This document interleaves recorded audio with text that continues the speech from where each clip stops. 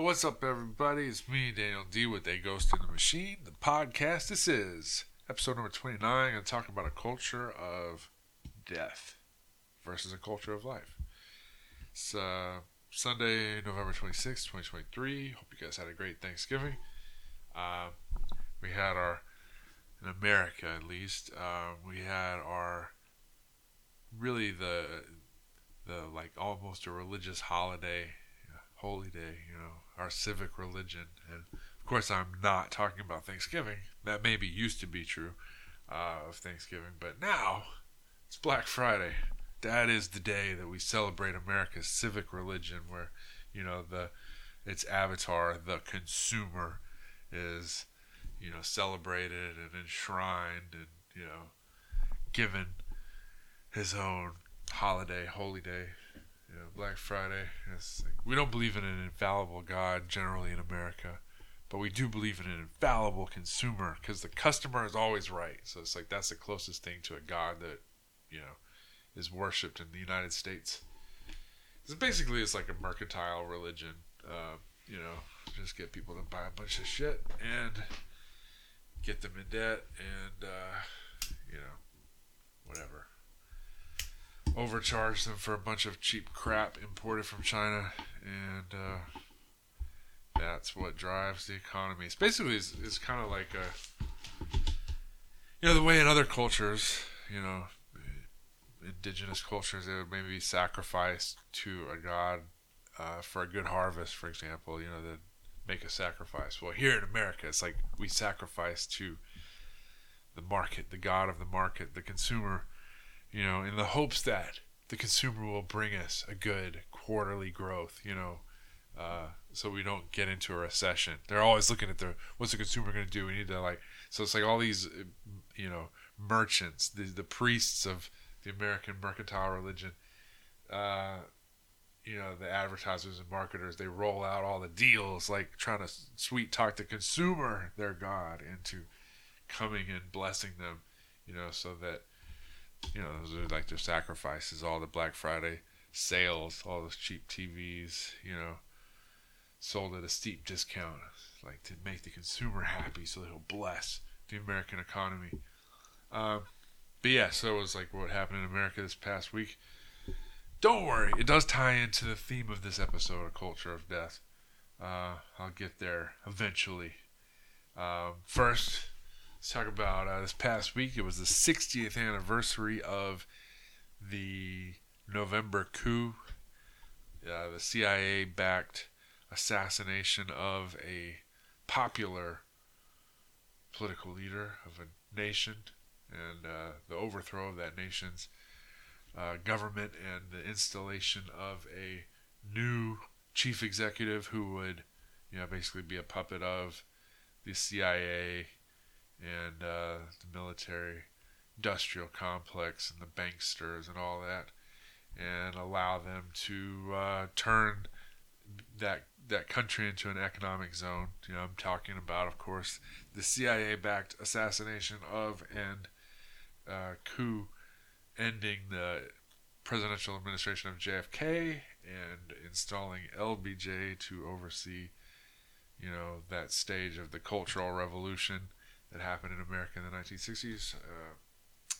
Anyway, we celebrated or observed that this past week, 60 years since then. And, obviously, again, I'm going to tie this back into the culture of death in a minute. But, it's like you see how, for them to even pull that off on that day, things were pretty far gone. It's just we didn't realize it. We were naive as a country. Of course, I wasn't even alive yet, but, just speaking as an American, it's like the end of innocence, so to speak. It's like before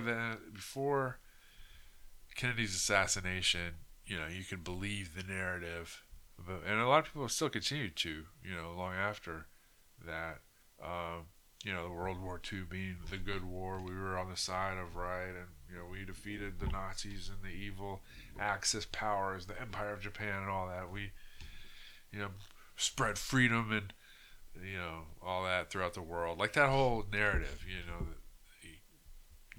you could believe it is kind of a continuation of It's interesting. I'm going to do a deeper dive on this at some point. The iterations of the American, empire, or the America as a civilization. Because there's been different, distinct stages. You could almost argue it as a separate nation. Um, you know, but definitely with the Kennedy assassination, it was just like the mask kind of came off for a minute. You know, and I think because people, it's like learning or seeing some reason to believe that the woman that you're in a relationship with has cheated on you or might be unfaithful. It's like there are guys who overlook that, right? Because it's like you don't want to believe that. You up to that point you believed you were in love, you believed it was a real relationship, it had a future, and then you find out something or you hear something or whatever, and there's something that raises a red flag, or if it could be a woman the other way around. You see something wrong with the man that you're in love with, and you're convinced that this relationship is really going to work out. You see some red flag, and you kind of grapple with it maybe, and then you push it down, push it aside. You rationalize it away because you don't want to believe that this whole thing was a lie. And it's like that's basically what happened with America when Kennedy was assassinated. It was like this moment of, oh shit, what the hell? Like we're living in a banana republic, where the CIA, we have a spook state, that anyway, of course, the Church Commission, supposedly reformed it. I guess somehow they reformed it without revealing all the CIA's secrets. I mean, only some of them. And, somehow we're right back to wherever we were supposed to be, with the Church Commission, reforming the CIA. Anyway, living in a spook state to this day. You could really say this is the era of America is just a spook state, essentially. It's like if they could take out Kennedy and install LBJ and get away with it, and still to this day have not released the documents. I know we're never going to get the entire truth because most of the people involved are dead, and so they're still withholding the information, the classified documents that haven't been released, even though they're supposed to be released. They're still withholding them, not to protect the guilty individuals, because those people are dead, but to protect the system that's in place, because it's still the same system. That's, the institutions, the CIA itself, the FBI, all these agencies and institutions and the system itself that was implicated in that assassination, we're still there, right? So anyway, there's that. Culture of death that ties into it. Did I mention Ireland revolting against the mass immigration? I think I did. Basically it's like the Algerian that was glorifying God by Allah Akbar. Let me glorify God by stabbing to death a bunch of children, and a woman randomly, just for no reason other than to glorify God by,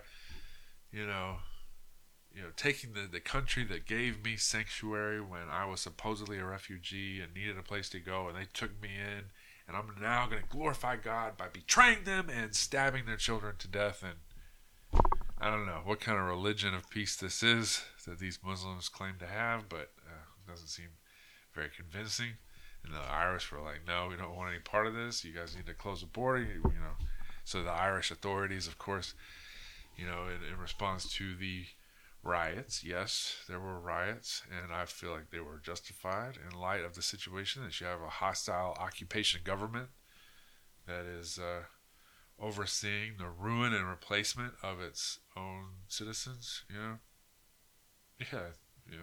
Anyway, but what's interesting is the response, the elected leaders. You have this crime has been going up associated with these migrants from this supposedly peaceful religion, and one of these ambassadors of peace from the Prophet Muhammad, he's stabbing a bunch of kids, right? So it's like this outrage, and the government's response is you guys need to stop talking about it. We're gonna come out with a new hate speech bill. We're gonna criminalize speech. Keep you guys from talking. If we just stop you guys from talking about the problem, then the problem won't really be there. We won't have to deal with it. See, you guys are the problem because you keep reminding us that there is a problem. If you guys want to talk about it, it's like if a tree falls in the forest, nobody's there to hear it.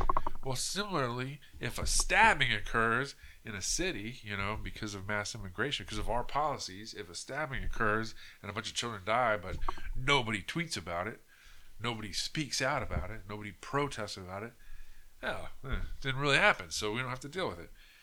So anyway, culture of death. And I bring those things up just because, when they happened this past week, so they're kind of fresh in the memory, but also they kind of highlight what I was going to say, and this is the Apostle Paul in the book of Romans, particularly. He talks about the law of sin and death versus the law of the Spirit, the law of God, the law of life. And so he kind of contrasts these two things. Like on the one hand, the spirit of death, sin and death. It's like, the separation from God, a lack of life, and kind of, to use a term from Laura Knight Jadzik, service to self, where it's like there's nothing beyond or above the self that you are serving, that you are seeking, no higher good. You're not regarding others, not even family or close friends. I mean, it's about you. Chief, first and foremost, you are the God of your little world, and it's like, there's that, separated from anything higher, any higher purpose, any higher attachments, any higher longings, any higher goals or aspirations or anything. Just a pure, glorify yourself with whatever prestige, whatever, pleasures and all that. So you have that. And then you have the law of the Spirit, which he used language about the body of Christ, this connection to, a connection to others in a meaningful way, in a way that is, coherent with a higher principle, a higher mind, even a higher will. And using the analogy of the body, it's like everybody's different, but everybody has a role to play, and they're brought into harmony with the head, which is Christ. So contrast that with, and here is, I'm using the term probably a little differently, but I think it kind of sheds light on a similar dynamic. When you think about the law, what that would mean in the sense that Paul might be using the term of the law, it's like almost kind of like a ordering principle, a pattern that governs, that establishes a order of how things are done and how things relate to each other.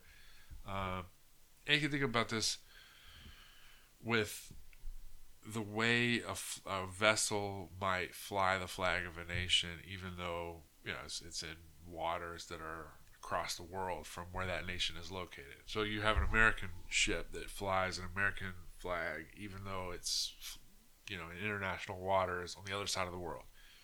Or maybe a military base. We have lots of those in 2/3 of the world's countries somehow.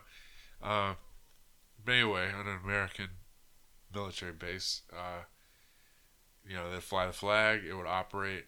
Things would operate under the culture, customs, and laws of the United States of America. Even though it's outside of the territory of the United States, yet it's under the laws and jurisdiction of the sovereignty of the United States, or a colony, since that's such an evil thing to have now, colonizing, even though lots of cultures did it. Certainly, other people groups talk about the great empires that they had. They were kings and queens, but somehow they didn't colonize anybody.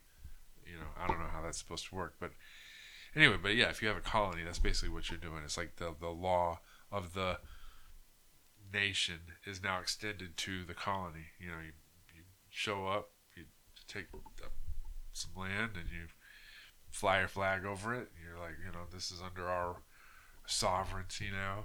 This is operates according to the culture, customs, rules, laws of the mother nation, right? The sovereign of the mother nation, right? So anyway, you have a thing with the law of sin and death, and then here in the context of spiritually, the world being enemy occupied territory, so to speak, in revolt against the true God, and there's this opportunity to almost be under the umbrella of the protection of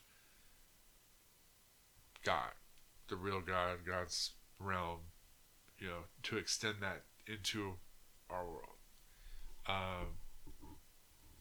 And think about what the law of, or the pattern of, use that term instead, the pattern of life versus the pattern of death. And, you got anything, whether it's a plant or animal or whatever, it's like it grows for a period of time. It manifests according to, a particular pattern of life for whatever type of organism it is.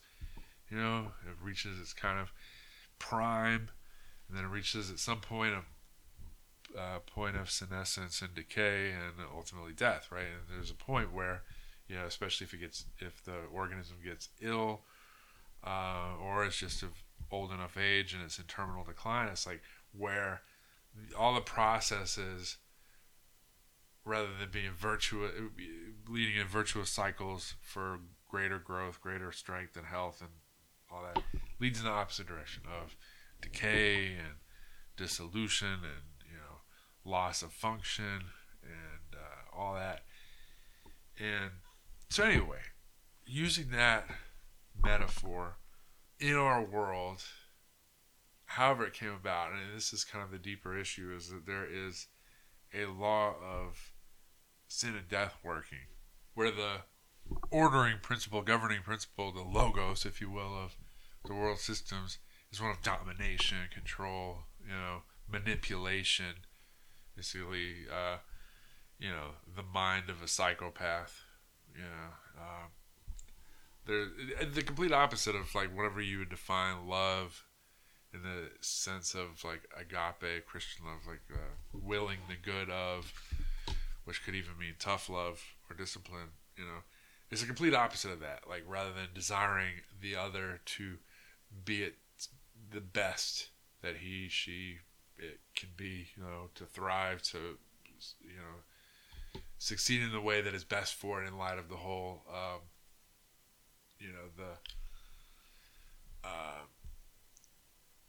rather than seeking the good of things, it's like seeking their demise just for the sake of destroying, just for the sake of causing suffering, and just having the power to inflict pain onto people and manipulate them and lie to them and see them believe your lies and fight among themselves. Like that's the spirit behind the world systems, behind the system that established itself more firmly in control of America, with the Kennedy assassination, for example, or with the endless wars that we've had recently with 9/11 and the psyops that came after that.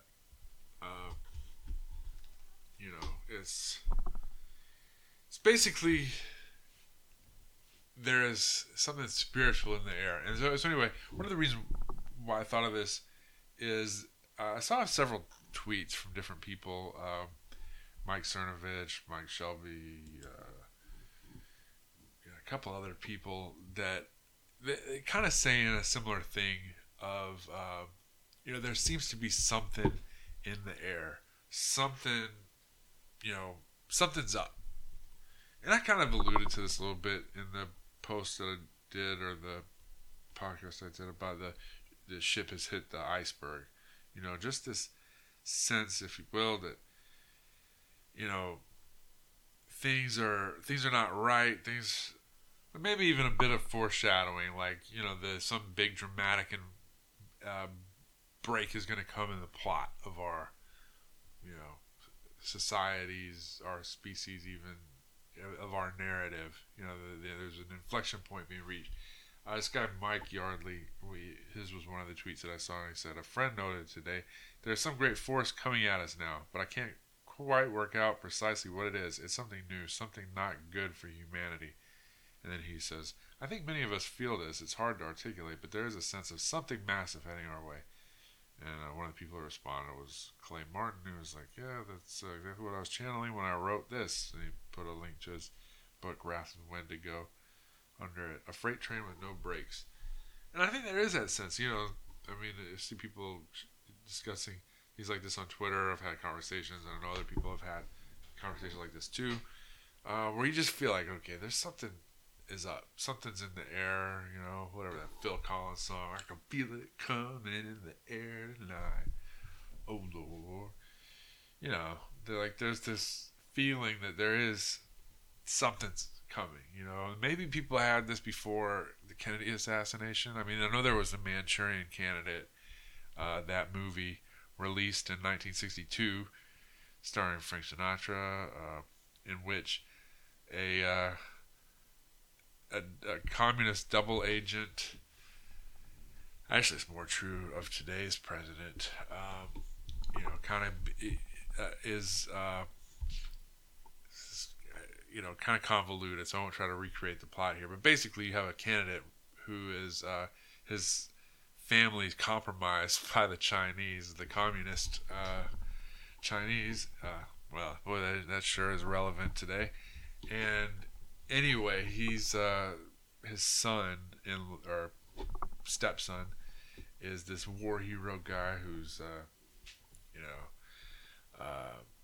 but there's this whole backstory about what really happened, and it turns out it was like this elaborate operation to create this sort of stealth agent, for the Chinese communists to use to control America, well, the Soviets too at that time. And anyway, it involved an assassination of the president, or at least the presidential candidate. But anyway, it's quite interesting. Of course, after the JFK assassination, that movie was kind of shelved for a while and buried. And, it's kind of eerie in light of what came just months later. So maybe there was some foreboding there. Maybe we live in a holographic universe. I know prior to 9/11, it's kind of interesting the number of movies that came out in the late 90s and very early 2000s, but that spoke to, something like a simulation theory or a simulation hypothesis, the Matrix being the most famous one, but just some idea that, so there's something not quite right about this realm, like it's a realm of deceptions, and, you're in this, whatever, Plato's cave, so to speak. There was, of course, besides the Matrix, there was Dark City, there was 13th Floor, there was The Truman Show.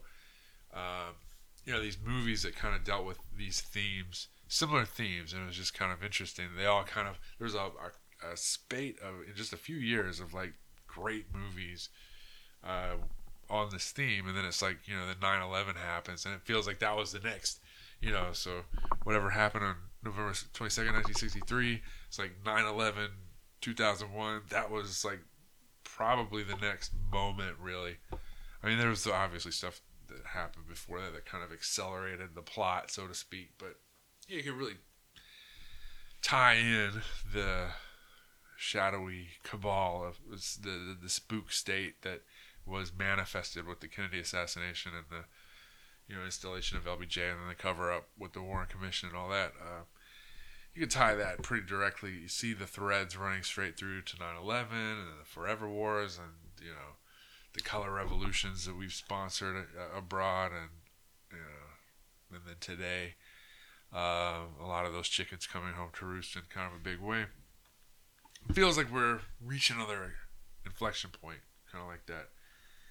And so, anyway, the thing is, if we live in this world where there's this culture of sin and death, separation, psychopathy almost, it's like, how do we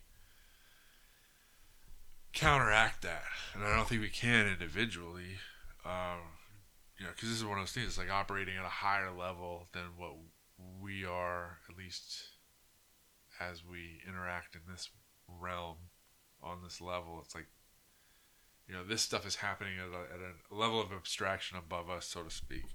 You can almost liken it to a climate versus the weather. Like where the weather is short term and it may be more localized, climate's more general, patterns over time. And it's kind of like, just as you may be a great farmer and do all the things right, but if you plant out of season or harvest out of season, it's not going to go well for you, right? Like, so if you try to, sow your crops, is that the right? I'm getting mixed up sometimes. You try to sow your crops, say like, before the winter ends, right? You might wind up with a dead crop because they start to sprout before winter's done. There's a big frost that comes through, wipes it all out, and you lose a lot of crop that way. Or you wait too long to harvest it. There's already a frost that kills the fruit on the vine or whatever, right? There's this kind of idea like you do it in season. And similarly with this, it's like we're in this culture where it seems like winter is approaching, or winter has been approaching for a long time. It's like, or we're in winter even, this, and so it's like whatever you're trying to plant, it's going to be tougher than it would normally be if you were planting in a more hospitable climate, so anyway, so it's like, what do you do? And I think, anyway, it's kind of an open question, because I'm not going to pretend to have the answers. And I do think, certain rules of thumb, and I think I mentioned this before, but, just one being the passage from John 10:10 where Jesus talks about the thief comes only to steal, to kill, and to destroy, but I've come that you may have life, have it more abundantly. So kind of like that rule of thumb, does this lead to more abundant life, or does this lead to to the life that I have, the good that I have being stolen, killed, destroyed, metaphorically even. It's like, that's one truth being another, truth versus deception, because that seems to be a big thing with like our current regime. They're very big into manipulation and lying and, using illegitimate guilt trips to get people to do things, suppressing narratives that they don't like, promoting narratives that they do like, and those narratives don't always match on to the truth of things, or they misrepresent things, or they, whatever. So it's like, that's another thing. It's like a rule of thumb to distinguish between what's of the real God, what's of good, what will lead in a virtuous cycle of maximizing, I guess, the life that's available to us in the here and now. That would be truth as opposed to lies and deception.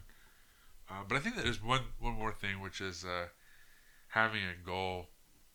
And that's really important because, again, talking about like life of, or the law of the spirit and life versus the law of sin and death. It's like you compare those cycles. Life as it's increasing, as the organism is growing and reaching its maturity, its peak of strength or its growth, then when that cycle starts happening the other way, old age, injury, illness, where life slows down, processes start breaking down, things start dying off, not being repaired. And anyway, having a goal seems to be a big part of that, because it's like you're focused on growth, on conquering or overcoming difficulties and obstacles, and in many ways that includes within. It keeps you, by engaging something that's testing you from without, it's like you're having to clean your own house, so to speak, and strengthen and improve to rise to the occasion, right? So it's like there's another tweet, which Twitter is good for a lot of good things nowadays, like being able to learn the truth about what's happening in Ireland with these protests and riots, which, again, hey, we just learned all throughout 2020 how that's the voice of the unheard, right? How all these in defense of looting, which, as far as I know, like the Irish, they weren't looting. Now, there were some immigrants who took advantage of the opportunity to go and loot. But anyway, whole different subject. Sorry, got off topic there. But having a goal, that's one of the things Twitter's good for, in addition to finding out the truth about the Irish, to getting good life tips from people. So Lafayette Lee had this, which I thought was really great. It was a tweet, which I'll link to in the show notes. Some advice for the younger fellas. You need to know that most men will stumble around aimlessly for a few decades, snatching up opportunities as they drift by, and manage just fine. But at some point, they look back and realize they missed out on something big or wonder what could have been. If they're thoughtful, they'll notice that they never had any goals, and now a number of doors are closed forever. It's a bitter pill. You need goals, and one of them should be something you'd be embarrassed to admit. The kind of dream that a younger you would have boldly proclaimed to his 5th grade class. You need to write that one down and feature it prominently. Somewhere you'll be able to see it each and every day. And after you've admitted it to yourself, you need to tell someone else, preferably a close friend, mentor, or spouse, someone you can seek counsel from. And from then on, you should always consult that goal when making major decisions. Will such and such decision or opportunity take me closer or further away from my goal? What skills or relationships do I need to cultivate to achieve it? What other people, past and present, achieve my goal? How do they get there? And so on. It may sound simple, too simple, but most men never do it. They'll just drift along, hoping lightning strikes and destiny falls right into their lap. Yes, it's very simple and there's a hell of a grind to follow, but it's the first and crucial step. You can't grab hold of your dreams without it. Find those coordinates, shoot your azimuth, and then step off. Then he adds in a reply tweet, it's easy to lose sight of your goals when you marry and have children and begin supporting a family. Schedule some time each week, I prefer Sundays, and review and recommit to your goals. And don't forget that big, embarrassing one. Keep it at the forefront of your mind. And inside there was a comment underneath from him, please like and subscribe, it really helps us out. He says, one other thing is that looking back, the dreams and goals I had as a young man were stupid and would not have made me happier because I didn't know myself when I had them. Lafayette at least has a good point. So anyway, there's some good, seemed like some good advice. And I know Scott Adams has the thing about systems, not goals, where you try to optimize instead of aiming at a particular point, which is all or nothing. Either you reach it or you don't. Systems is like, well, how can I improve my odds of success? How can I become stronger, or healthier, or have more energy? And I get the logic of that. But one of the things that Lafayette Lee, with talking about goals, is, and especially a big, kind of crazy goal, that is it orients your perspective on something higher or better for yourself. So, basically to compare, not only where you're at, but who you are and what it will take for you to get to your goal. Like, it stretches you, And I guess on a national level, maybe that's what Kennedy did with the commitment to go to the moon by the end of this decade. It's like, you have this goal, kind of audacious, kind of crazy, but force you to stretch and, you get there. Of course, it's assuming we actually went to the moon. I think we did, but hey, could be wrong on that. A lot of other things turned out to be not conspiracy theory, but conspiracy fact after all. So who knows? Maybe that did too. But at least I think we went to the moon, and I think it was that goal was good for the country at that time.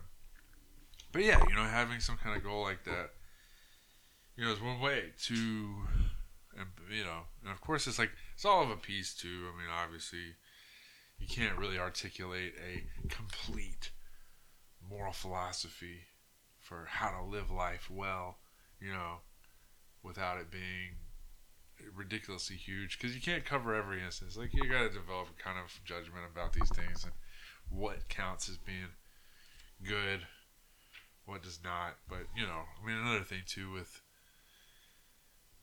the idea of God and surrender to the sovereignty of a consciousness of will higher than my own, however you understand that, whatever you understand to mean. And I think that is something that is crucially needed as well.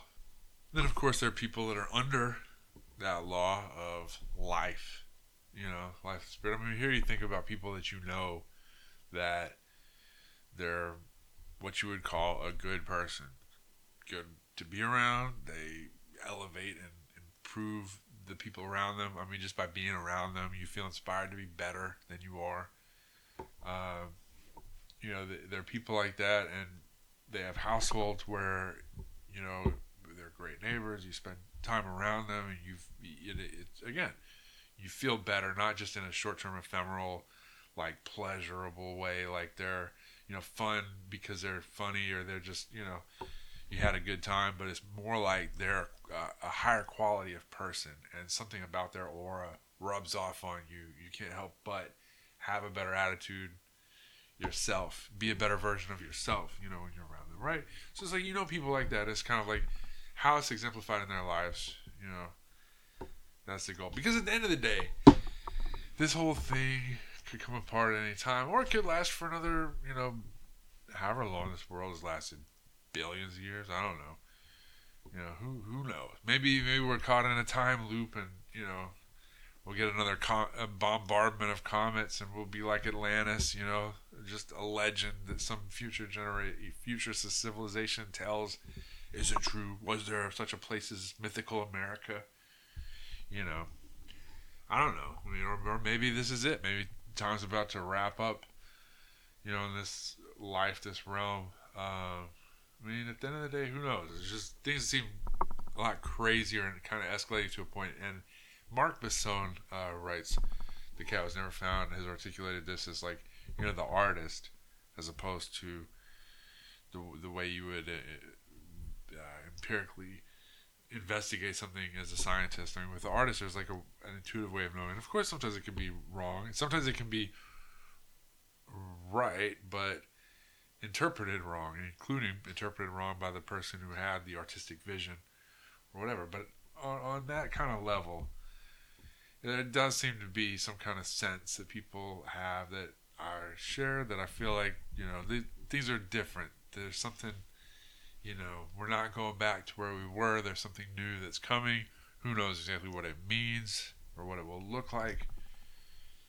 But, you know, we live in crazy times, so it's like, what is this all about at the end of the day? You know, at this point, as I mentioned before, and I don't think anybody who's more than 10 years away from retirement is really looking around and thinking, oh yeah, the retirement plan is solid. Like, it's definitely going to be there, your pension or your 401k or your investment portfolio or whatever your plan is.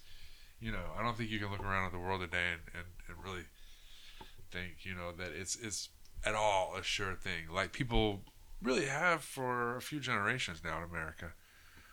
You know, kind of taken for granted that certain systems or institutions or whatnot would be there. And it's like now there's really, who knows what the future holds, you know? Personally or civilizationally or whatever. It's like the big scale, the small scale, it's all kind of coming to a point where, you know, so then you say, well, what is the world really about? What is this experience of life about? And this a whole other can of worms that we could spend a lot of time talking about. But I think at this point, it's like, whether you have a year or whether you have 30 years, or, you know, whether things continue as they have, for there's this slow gradual decline, or whether there's some dramatic event that sets things off in a whole new direction, or whatever it is that happens or doesn't happen, at the end of the day, it's like, do you want to be under the law of sin and death, or the law of the spirit and life, you know, and whatever that means.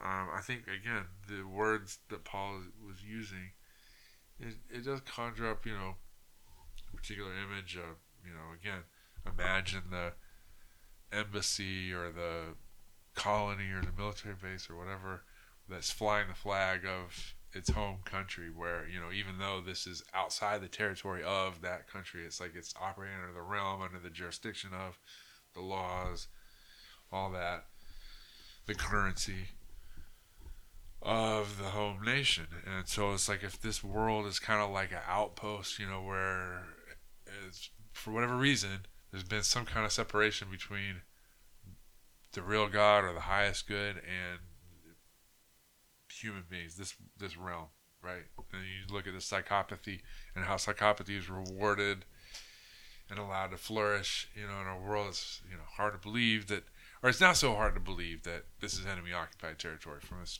you know, an enemy spiritually, enemy of the real God, an enemy of us. So if that's the case, you know, and there's a possibility that there is a way to operate under the flag of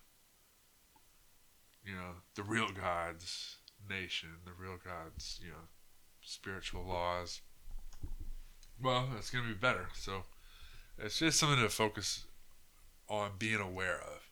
I won't even say necessarily, again, kind of the general principles I outlined earlier, but it's like just becoming aware of it.